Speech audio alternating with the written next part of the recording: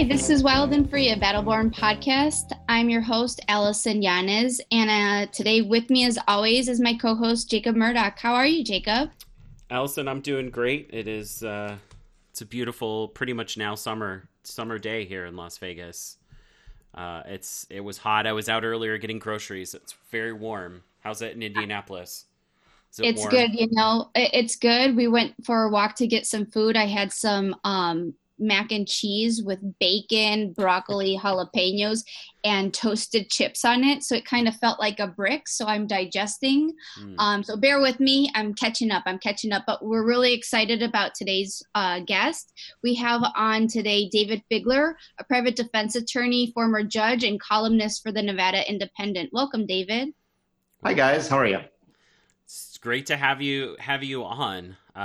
Probably many of our listeners are familiar with you through your work on Nevada Independent or your larger-than-life Twitter personality as well. So, yes, my incessant Twitter obsession. Absolutely. I mean, with the shutdown, I think we've all probably had, those of us, like the three of us who spend enough time online have probably gone overboard and spent even too much time online, where I find myself trolling people at like 3:00 in the morning, which is probably not the best, but yeah, I'm in the midst of writing my next column for the Nevada Independent, and the opening line, if it stays, through myself and or the staff edits, is I blame Twitter for this exhaustion. Seems about right. Yeah. There seems to be a lot of things that keep you and us up at night, David. So let's just dive into it. We decided to have you on to talk about two groups of especially vulnerable people in our community, two groups that often they're not contemplated when we talk about public policy. You've written expansively about them in the Nevada Independent. So just before we went live, we were talking about it's been over 2 months since Governor Sisolak announced that the businesses were being closed, et cetera. I wanted to hear about those folks that are incarcerated and in jails. We've heard about transmissions of COVID-19. Can you give us a brief overview of the issues regarding incarceration and the pandemic?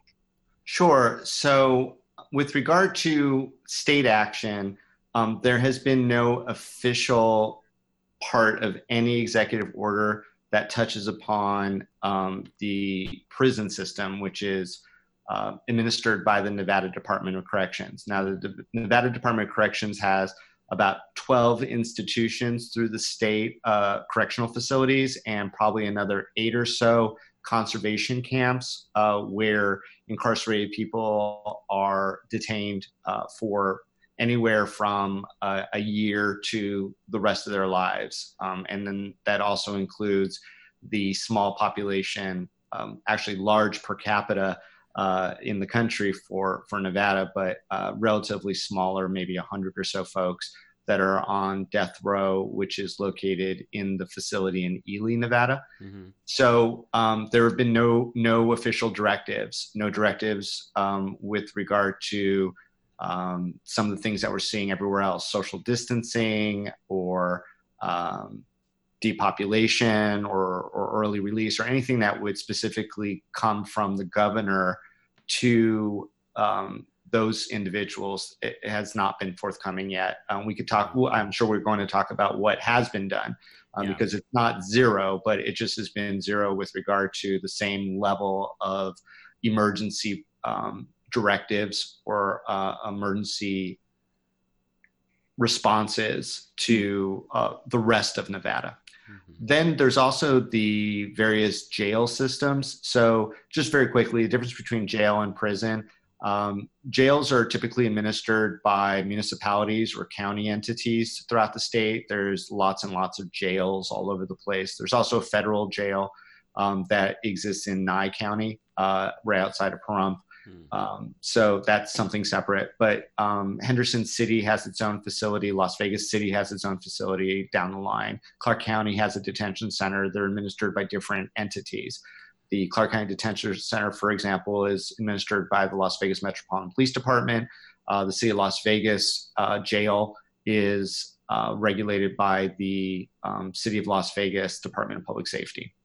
So people are arrested for various offenses. It could be misdemeanors or felonies while they await their litigation, trial, or conviction, etc. They wait in a jail. Now, there are some people who commit misdemeanors, which are the smaller offenses, and they could be sentenced to a time of incarceration, and that typically will occur also in the jail. Also, the jails are being sort of outsourced to be de facto immigration hold centers as well. So people with immigration holds are being housed specifically in the Henderson City Jail. That's where the largest part of that population is. That's where ICE hold individuals are. So prison is only for people who have been sentenced to a year or more after being convicted of a felony. So theoretically, no one is solely in custody for a misdemeanor in any of the various prisons. We also have one prison of the list that I have of correction facilities that's for women only. There are no co-ed prisons. So the one women's prison is Florence McClure, and that's down in the Las Vegas area. So there's jails and then there's prisons. And so where we are right now is that every jail is kind of approaching their jail separately, and there have been cases of COVID-19 identified in incarcerated people in jails all over the state, and those have been dealt with in very different ways. We just don't even have enough time to talk about the different ways. The big one was the Clark County Detention Center. They petitioned, as the Nevada law allows, they petition the court to say, we need to reduce the population. Can you give us essentially cover or a mandate to identify individuals in the Clark County Jail who we can release right now? Metro also instituted a guideline policy. It's not a mandate, but from all accounts, it's mostly being followed, is that they are not arresting people in county jurisdiction for misdemeanors right now. They're just giving them citations, except for mandatory arrest situations, which are under Nevada law, DUIs and domestic violence cases. There is some degree of discretion.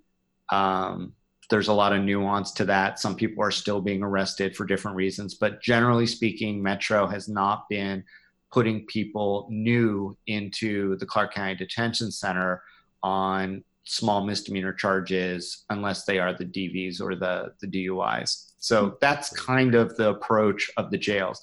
The prison is something completely different, and that's the one that I've been losing my Twitter brain on.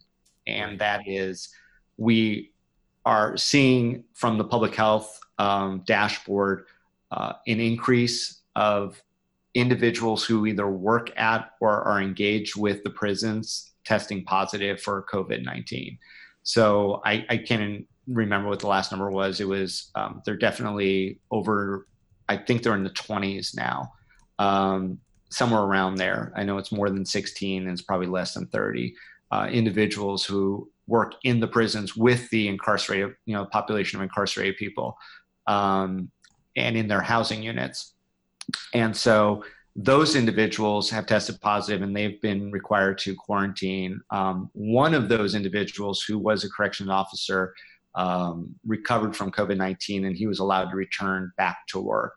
So that sort of triggered the question of what's going on with the population of people who are incarcerated. Right. And that number hovers somewhere around somewhere between 12 and 13,000 individuals in the state of Nevada are incarcerated and under the control of the Nevada Department of Corrections for the most part. And so a lot of people similarly interested in this from different quarters, ACLU, PLAN, other prisoner advocate groups have all been really trying to dig into information, but prisons are notoriously and by design non-transparent institutions. And there's a lot of reasons for that. And I would love to talk about some of those reasons because they're really endemic to the way that the system is set up. Right. And so ultimately, there have been a lot of calls to the governor to say something like, what are you going to do about this population who are obviously very vulnerable?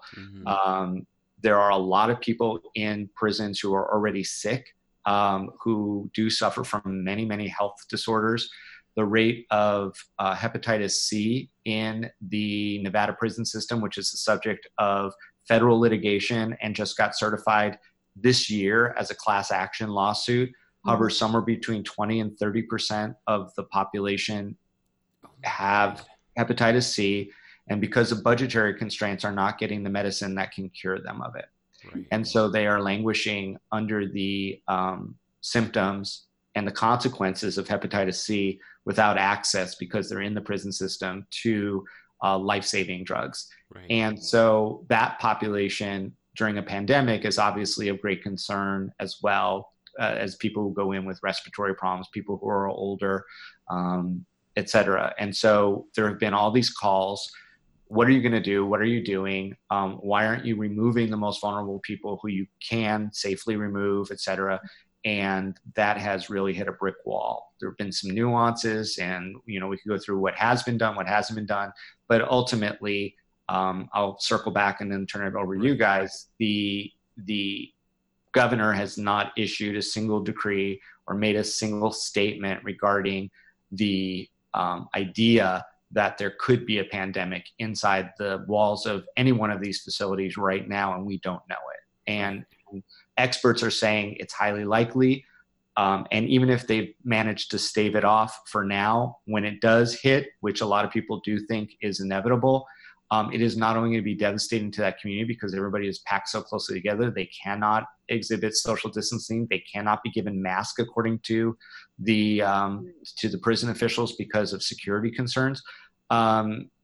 Once that happens, not only is that population going to be like the worst cruise ship you could even think of, but because of the various protocols and the necessity for hospitalization and what happens, that is going to trickle into all the rural communities where those prisons are located, and it is going to have a devastating secondary impact on the state of Nevada if it happens. And right now, that seems to be where everybody is that they're praying that it doesn't.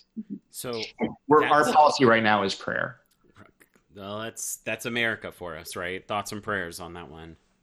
So just to clarify then, David, you're talking about this trickle into rural communities where the correctional centers are located. They're currently not equipped then to handle such a big outbreak then, is what you're saying. Well, right. If it's a big outbreak, look, there's protocols, right? So if you just are exhibiting some of the symptoms of COVID, obviously they have the means to isolate a lot of people. And that is what's happening right now from what we're understanding. The terminology that we're hearing from our clients who are incarcerated now is that they're being red tagged. Okay. So when somebody red tagged, not necessarily tested. And that's a really important distinction. So they're isolating people left and right who may be impacted or afflicted with COVID-19 right now. The answer to your question, Allison, is if there is a serious outbreak in any one of those community, in any one of those facilities, protocol would require that whoever needs to be hospitalized because of it. And we understand, there's not respirators, there's not a fully functioning hospital. There's an infirmary, and they can only handle so much. So if they have to take them to the closest hospital, which happens all the time, I mean, with a population of, almost 13,000, you're going to get people who need to go to the hospital on a regular basis. Right. So there's a protocol in place. You have to have 2 guards, you're transported in a vehicle, et cetera. So there's a big difference, though, in somebody who has a heart attack or a stroke who needs to go to a hospital facility and their transport protocol versus dozens or maybe hundreds of people with a highly contagious disease who are being transported into small local facilities. So not only is there a concern that, every step of the way people are being exposed, people in the community are being exposed, whether it be transportation officers or medical personnel, or any of the individuals who facilitate that transport, but that once they get into those hospital facilities, they're taking up beds like any other patient, any other Nevadan, Right. except, in their case, they have to have 2 guards standing there as well. And, if you magnify that by tens or hundreds, now you've got entire community systems around the hospital facilities that are vulnerable because of the influx, because it would all happen at once. That's the crazy thing, is that it wouldn't be a slow royal at that point. I mean, they're trying to, again, hold it off, and they've instituted a lot of protocols to try to keep the prisons cleaner, to keep them less likely to allow transmission. But, we don't know a whole lot about the transmission. We know a little, and we're doing a lot that we can to prevent the spread. But by the same token, they're closed circuit institutions. And we know for a fact that 19 people who have tested positive have had interactions with, quite a few inmates. So that's where we're at. And so the governor has taken some measures that most of us feel are wildly inadequate to come up with a solution. So pre-solution efforts have been criticized, and we're just kind of literally holding our breath. So I'm interested. I want to go back to the issue of transparency. I mean, can we? Well, first off, I would like you to talk a little bit about the issues with transparency in prisons, and can we, as citizens of Nevada, trust that there isn't already a bigger issue than what we know about? I mean, would that information even get to us? So I think that the short answer to your second question is no, we don't know. We just don't know. We're hearing things from our clients that contradict what prison officials are saying. That happens sometimes. It doesn't necessarily mean that the prison officials are not being candid, but they do choose their words very carefully, which gives us pause as to whether the information that's coming out is intentionally vague or is being worded in ways to avoid giving you bad information, right? So we're hearing from people in all the facilities that this red tagging is amping up, that the protocol that guards have to wear PPE is not being fully enforced, that the access to cleaning supplies and hand sanitizer is sporadic, and that a lot of people are in a lot of ways fearful of even reporting symptoms because they're tagged and they lose privileges, and it's already rough being in prison. They don't want to put themselves in a worse position, especially if maybe they don't have it. And there is no widespread testing that's happening, although testing is happening a little bit more, and hopefully we'll get a chance to talk about that. But in answer to your first question, so there was a panel that was assigned to possibly make some recommendations to the governor about what to do with the inmate population. It was a different panel that was already in place that was asked if they might be able to help. They did not have the time, the information, and quite frankly, the composition of that board, the Nevada Commission on Sentencing, is a highly partisan, and I don't mean that by political party, but by position and bias of individuals who talk about sentencing reforms. That has very little to do with the medical urgency of a pandemic. Right. And so there are some judicial representatives on that panel. There is a judge from up north who said something so salient as to why there is no answer. And I think it's going to answer your first question, Jacob. Okay. And that is, he said, I don't want the governor or anyone else messing with the sentences that I have thoughtfully issued for the felons that I have sent to prison. And I just want to let that set in for a second. He's literally saying, look, our system depends on prison not being a horrible place. So our system works if you trust that I send only the people who deserve to be in prison to prison and let that play out its course.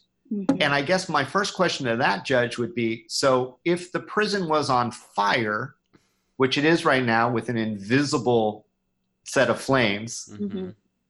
you would be comfortable sending him there because you're defendant there because that's justice to you. Mm-hmm. See, that's the problem with transparency in the prison, because if any of us saw what the reality of the day-to-day in prison was, a institution that would allow a transmission rate of hepatitis C to reach 25 to 30% of the population, right. where prisoner deaths by hand of other inmates or because of collusion with guards or mistreatment by guards or impregnation by guards occurs regularly and results in all these different lawsuits that are sealed. I mean, Jesus. The prison system is broken. Right. But the judges aren't ready. They can't acknowledge that because they can't send people into burning buildings, right? Mm-hmm. That would be a violation of every standard of justice that we all as citizens accept. That would be a violation of the Eighth Amendment. That would be a violation of human decency and probably international conduct codes. I mean, you can't send somebody who wrote a bad check into a death chamber, right? So the institution relies on us not knowing how bad it is or how horrible it can be, or when there's a pandemic even, that there's a pandemic even. Right. So that's kind of where we're all coming from. So there's a resistance to even try to identify individuals in the facilities right now who might be most vulnerable to COVID-19, who might have been exposed to a person who had it, who might have respiratory problems, who might be a nonviolent offender. And there's a lot of the language of this integrity of system, of scare tactic of we can't release bad people into the community willy-nilly, they'll just reoffend again. They'll just be in a worse spot. There's even a thread right now from the governor and others that they're better off in the prisons than they would be to be restored any degree of liberty. And so that's kind of the conversation. And when I said that there's so many threads to that it's really hard to, follow one without kind of going off the rails, that's where we're at right now. So the latest word was that, well, first of all, they had only tested out of 12,000 plus, somewhere between 12 and 13,000 people. They'd only tested 44 inmates for COVID-19. So less than a percentage were even tested. And then but that's changing every day. And there's one thing that just happened a couple days ago that might tilt that up a little bit, but not much. So I asked the prison, if they could give me a little more deeper dig into the 44 who were tested. And I was like, well, how many of the 44 who were tested because they were symptomatic versus just a potential exposure or whatever. And then they start breaking down the numbers and it just got lower and lower and lower. And actually I have of that first 44 who were tested, I actually do have the breakdown of how many even showed symptoms. And I think it was something like 16. So of the, let's just say 12,000 people who are in there, only 16 who had actually shown any symptoms were even tested. And all of them came back negative for COVID-19. So if somebody had a dry cough or something like that, they came back negative. And I confirmed that with the Nevada State Epistemology Board or whatever. I always say that word wrong, so I'm just hoping I said it right and just gloss over it.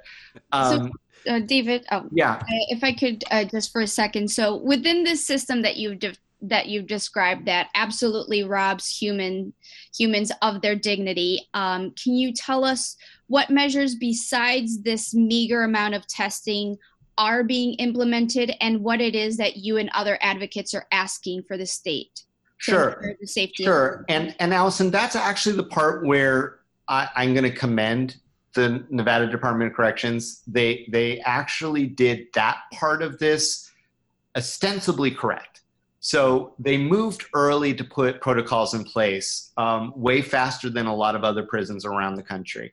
And I think they've just been so rocked from all these other medical scandals over the last 2 or 3 decades that they either knew they needed to do this, or, maybe the culture has changed enough where they realized that they had to get in front of this, otherwise they were going to be behind it, right? Mm-hmm. So they instituted immediate protocols. They cut off visitation. Now, some of these have some secondary impacts that are really hard, and a lot of advocates have been talking about how to deal with the impacts of the protocols. So in other words, they cut off visitation from the outside world. Well, that was a smart move because you're bringing less possibility of transmission into the facilities, because a lot of these facilities allowed person-to-person contact, on some level, across the table from each other, or even a hug, that sort of thing with family members. So that was great. Of course, the obvious downside is that now in a place that's already horrible, you're isolating people from, their support system and things that keep them human. And so there was a call to, allow video conferencing, or, because they charge for the phone calls to alleviate the cost of that. And there was some movement on that. So they're trying to do the right things on that. Instituting PPEs amongst staff, doing screenings of vendors who come in, ordering more and more cleaning supplies for use, and having protocols of hygiene regimen within there. They did have a protocol to issue hand sanitizer to everyone, but out of the 12,000 plus bottles of hand sanitizer that issue, because some of them contain alcohol, I guess. Right. Yeah. A couple of inmates, like maybe less than a dozen, maybe less than 10, maybe less than 5, were caught trying to inebriate off of the hand sanitizer. And so they stopped it for all 12,000. So that's amazing.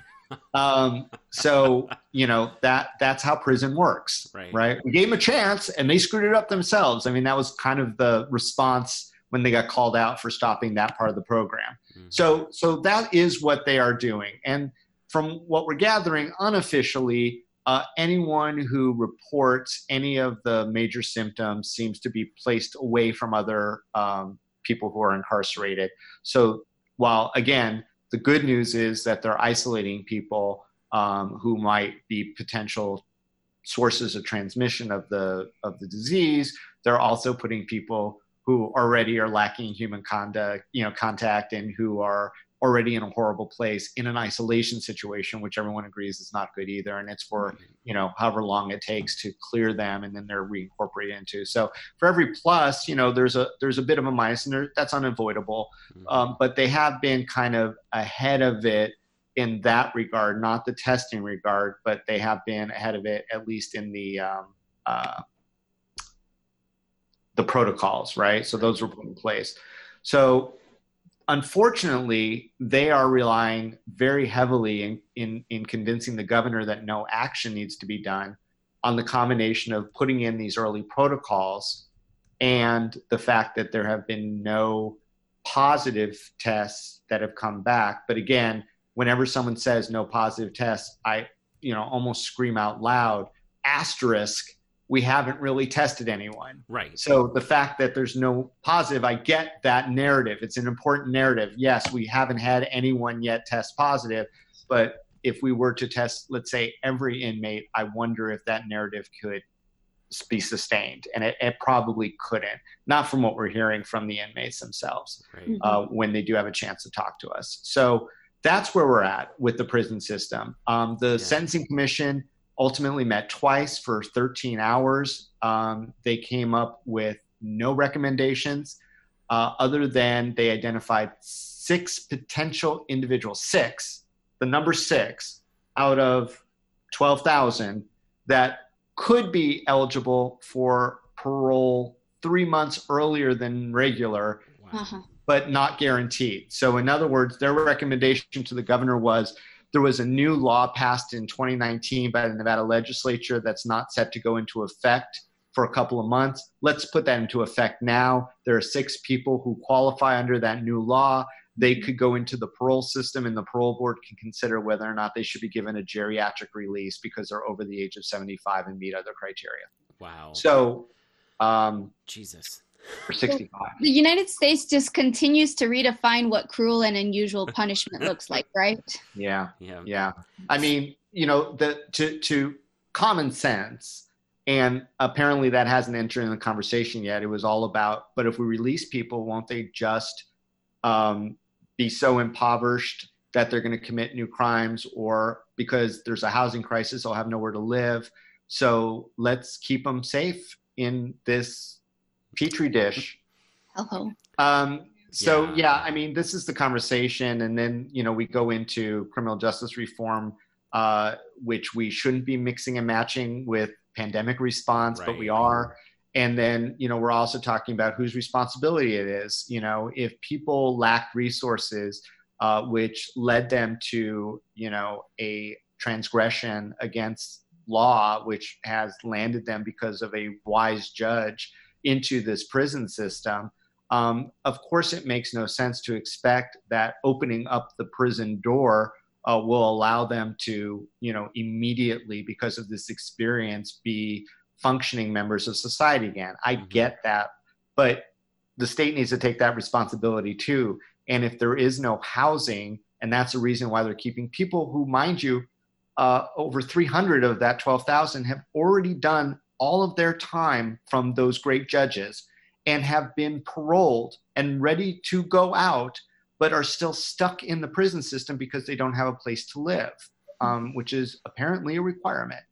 And instead of finding them a place to live or paying for a place for them to live, we continue to pay for them to live in the place that is potentially horrible for them under these new pandemic conditions. Right. And so, again, it all comes down to, but do we really need to do anything? Because there's zero positive so far. Mm-hmm. And, we have these protocols in place. So why is everyone hassling us to look and find vulnerable people and thin out the population right now? Because ultimately they're all bad people, and ultimately there's no good place to put them outside these walls. Right. That's the mindset. That's the mindset. And that's why the governor, in my opinion, has not issued a proclamation. And that is why no task force has been assembled involving neutral prison experts and medical health professionals and infectious disease professionals who human rights advocates who should all be meeting with the governor right now to come up with a concrete plan to reduce, like they did over at the Clark County Detention Center, reduce the prison population, understanding that all those people have been convicted of felonies. But there comes a time when you realize the house is on fire and some people don't belong there, especially if they're vulnerable to smoke. Right. So how can we get involved in this? How would you recommend, just your everyday, Nevadan who is sickened by this idea? What is it that we can do?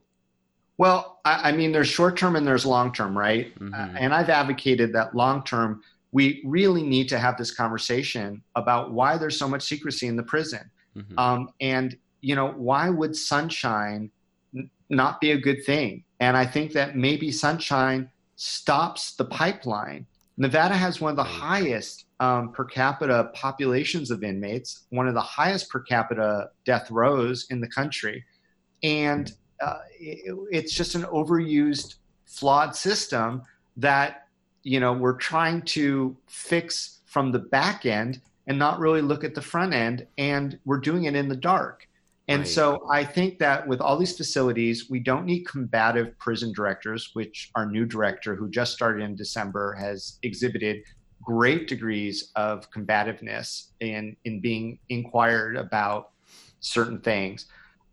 We have a system where, violence is very commonplace inside these facilities, where you house violent and nonviolent people together, where you have first timers, where you have vulnerable older populations mixed in with younger populations. I mean, it's just the whole concept is a long overdue for transparency. Transparency would have gotten us to a different place than a class action lawsuit in federal court for hepatitis C sufferers, you know. So to me, that call for maybe a citizen review of the prisons and not necessarily a legislative one, because there is some legislative controls, because of course they control the money as well. Right. But I think it would be much more important for that. I think that we need to bolster those organizations for prisoners' rights that do exist in our state. They aren't as organized as they are in other places around the country, but I think that those, especially those nonprofits that are out there, or agencies or entities that are out there to advocate for the rights of individuals who are incarcerated, should be bolstered. So citizen review, bolstering advocacy groups, and really calling upon the governor to acknowledge that there are ways to thin out the population of incarcerated without offending every judge. You know, the Pardons Board is supposed to be one of those things. They only meet sporadically throughout the year. They have limited numbers of people who they qualify for consideration. I think calls need to be made to all the district attorneys' offices throughout, all the county district attorneys' offices throughout the state on a repeated basis to review cases, to determine whether or not there was perhaps too harsh a degree of punishment for certain offenses, especially drug offenses, given the legalization of marijuana. There are still people serving time for marijuana offenses in prison. Right. There are ways to do this that other states have done. We have not. I think our legislators need to look at this as well, to see what they can do. We have a very unique system of clemency in the state of Nevada compared to other states. It's in our Constitution that the governor does not have the power of clemency. And so perhaps a campaign to look at giving that power a clemency board or back to the lead executive to have an ability to streamline clemency more so than the sporadic meeting of the Pardons Board. Maybe to have a more systemic criteria for the Pardons Board of who would be eligible, like they do with parole. I think even parole boards need to be looked at anew. The whole system has so many components to it that have just been operating the way that they have forever. Mm-hmm. And the end result is where we are right now. That, when a pandemic hits, it's going to be devastating. But even when it's not, it's devastating. Right. And there really is no call to action to take a look at where we can improve the use of prison, if we even maintain it, or how we can reacclimate people into the community before the very end of their sentences, even maybe before they go into prison. Maybe we don't need prison as much as we use it as a default for so many things, especially violations of parole and probation that occur on a regular basis. And I know the legislature, that was actually one of the criminal justice victories that they had in the last legislative session in Nevada, was to limit some of the revocation of people who are on parole, for taking away some of the minor violations for reincarceration. But it's all baby steps. And I've talked about that too, that it's so many baby steps. But, I get the idea that you can't take big steps till you take small steps, but we seem to be stuck in a loop of small steps. And for every baby step that we take, it seems like we are taking adult steps backwards. And so these are all the things that I think that people can do who are interested in improving a broken system. I think also communicating more with inmates.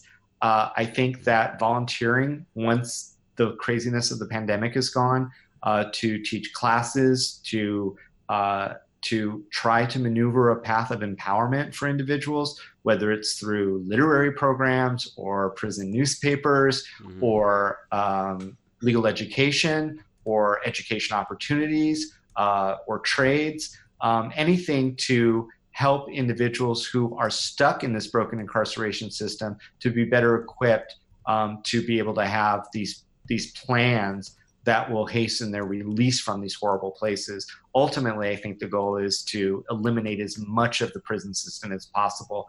And people say, well, what are you supposed to do with X or what are you supposed to do with Y? And my answer to that is work on the front end, man. Work on the economy. It's really easy. There's so many studies that are out there as to what the systemic causes of criminal behavior are.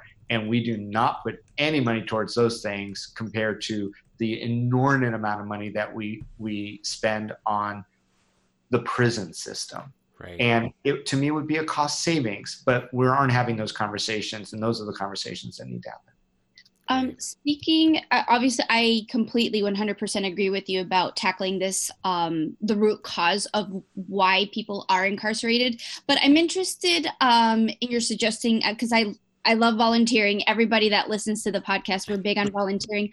Do you know if and I'm like the idea of classes, right? Like vocational training, etc.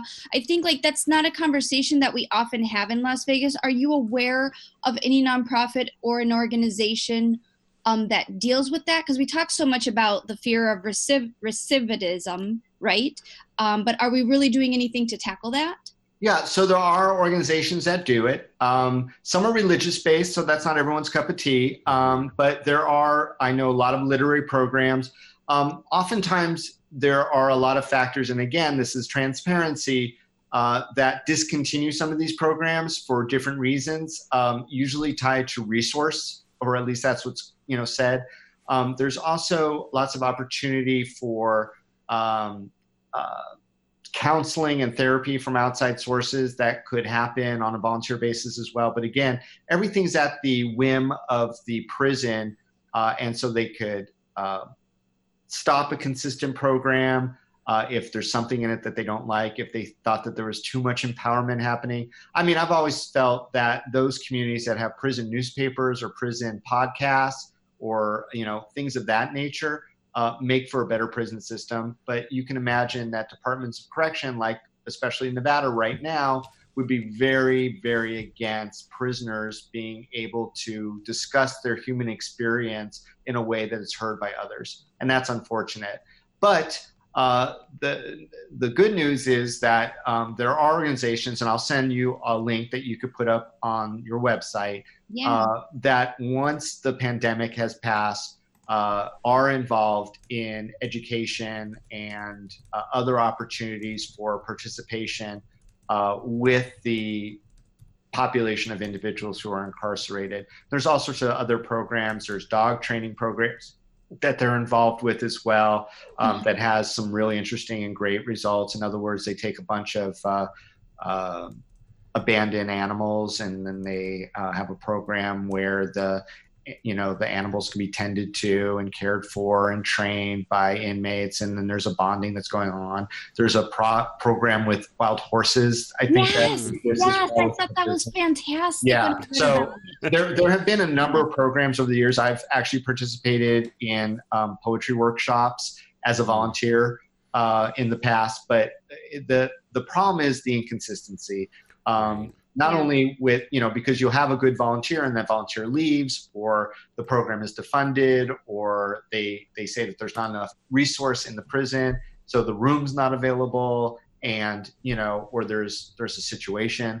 But I know a lot of like-minded people who have done programs in the prison. So I will try to assemble what's there. Of course, everything's on hold right now. So now is not the opportunity to do it, but maybe when things calm down a little bit.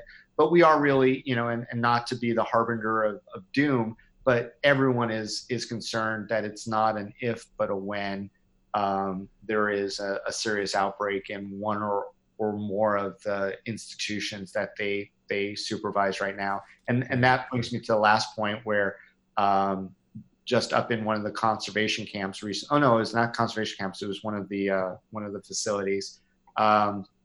There was a vendor who had tested positive, and so that vendor was exposed to 48 individuals. So they tested all 48 individuals. Again, they're doing way more testing with non-symptomatic exposed people than they are with people who we think are presenting with symptoms. Right. They did finally, after some pressure, and again, this is where pressure helps, there was some pressure from some outside groups to waive the copay, because people don't realize that when you're in prison, you have to pay to go see medical. And Nevada has the unfortunate distinction of having the highest copay in the country. Right. For inmates, it's $8 a visit. Now, $8 doesn't sound a lot to us, but if you think about it, that they on average earn about 20 cents an hour and only get to work maybe 20 hours a week, tops.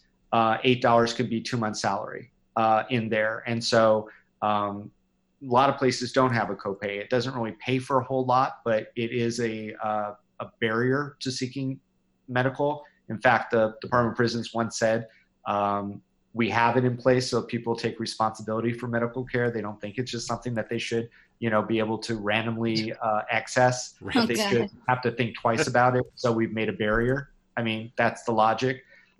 So theoretically, they've waived the copay for anyone who exhibits COVID, et cetera, but they won't release the statistics of how many times they've waived it.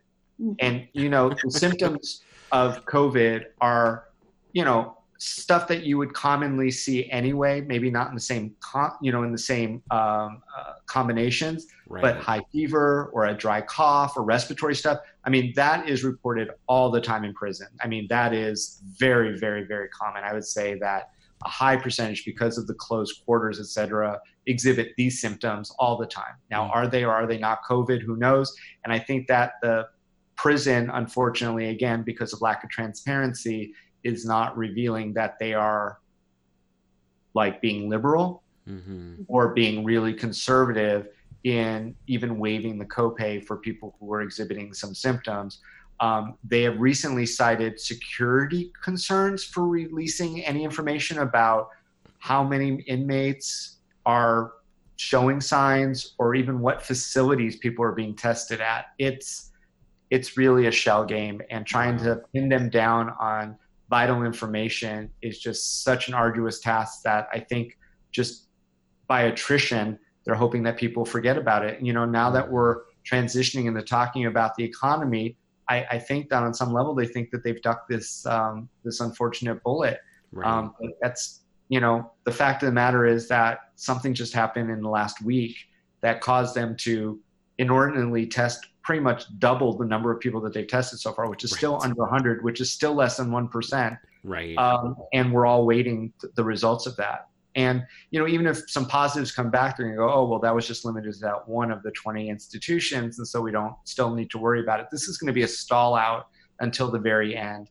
And it doesn't look like the governor's going to use the pardons board, which is the one tool he does have to thin the vulnerable populations out, even people who would otherwise be suitable candidates for release into the community. He's just not going to do it. He's not going to do it. Wow. Because I think if he does it for one person, he thinks that everyone's going to think that he needs to do it for everybody, and that's not on his priority list. Right. Well, David, forgotten Nevadans. This has been talk about the homeless. Yeah, I'm so sorry. No, ramble. We, Allison and I decided we want to have you back for that. So that's okay. I think this conversation is so important. They're faring better during the pandemic. I will say that. That's good. Especially since the largest population of individuals who are homeless really is impacted in Clark County. And Clark County Social Services and Clark County is being very mindful and thoughtful about it. And even the city of Las Vegas is starting to kind of come around with this, that during the time of pandemic, individuals have a lot more options than even before. And so I'm encouraged, although there are still a lot of concerns that are out there, not just for future, but for immediate times. the vulnerable population of individuals who are homeless are sitting a lot better relative to the population of incarcerated people. And so at least that's the one, happy, and I put that in the biggest quotation marks you could get onto the podcast, lining here. But we're really focusing on this prison population. And, if prayer worked, as they say, God bless. But we're not going to stop pushing the buttons and trying. The public record requests are being denied. We are trying to push those, and we'll just see what happens. But thanks for letting me have the opportunity to talk about this very, very important issue of a very hidden population of Nevadans who are really in a dire place and are really, really nervous right now. Yeah. We appreciate it, David. And you've been an avid advocate for that community, trying to restore justice and dignity towards a population that I think a lot of people easily forget. So thank you for being one of the most prominent voices in Nevada. And just, if we could pivot just for a second and end on a light note, I'd like to hear, you live in the downtown area. What are you looking forward to visiting safely once the economy is up and booming? Well, I made my list, and my life partner told me in no uncertain terms that I'm not allowed to go to any of those places for the foreseeable future. So it's almost like torture, because she's so thoughtful about everything, and she's taking this very serious, and in her line of work she has to as well. But I just want my cup of coffee at Vesta so bad, and they're offering curbside right now. And so, I'm inclined, but she says, what you're going to do, you're going to linger, and you're going to want to catch up with everyone and be social. True. And that is the antithesis of being a thoughtful citizen right now. And so, right now I'm being strongly convinced to just kind of stay within the confines of our home and make the best of it until the all clear is all clear. So that's my number one though. I just want to hit my coffee shops. I miss my coffee shops. And you do have a puppy to tend to. Yes. And we do have a source of beans. So it's not like we're not getting the flavor. Not caffeinated. Right. Yeah. We're getting the flavor. We're just not getting the color, if you know. I definitely understand that. Well, David, how can people find you? So if they want to follow you on Twitter or... Yeah, so Twitter handle is the easiest. It's at Oyvegas, Oyvegas, Oyvegas. And I also have a website that's up. It's just davidfigler.com. It has a little bit of information about me, and people can reach me there too. But Twitter's always the best. Yeah. That's where you find all of us. Let's be clear, it's both best and worst. You find all of us in our most best and worst vulnerable moments, in the middle of the night, insomnia, or just rage. Yeah, I'm on the rage side. I'm trying to stop. It's the coffee. I hear you there. Well, David, thank you so much for coming on. And this has been Wild and Free, a Battleborn podcast. As always, this is Jacob, along with my co-wrangler, Allison. Allison, who's the rest of the team? We have our producer to thank, Jose Sotelo, research assistance by Ashley Pacheco, creative design by Berta Gutierrez. We have the dog in the den of descent, Raven, and the little bebe, Sebastian. Yeah. It's unfortunate you didn't get to see the dog or the baby, because they are probably the most adorable members of our team. They are. No question. We'll see them soon, though. Yes. Anyway, thank you again to David, and this has been Wild and Free. Giddy up. Yeehaw.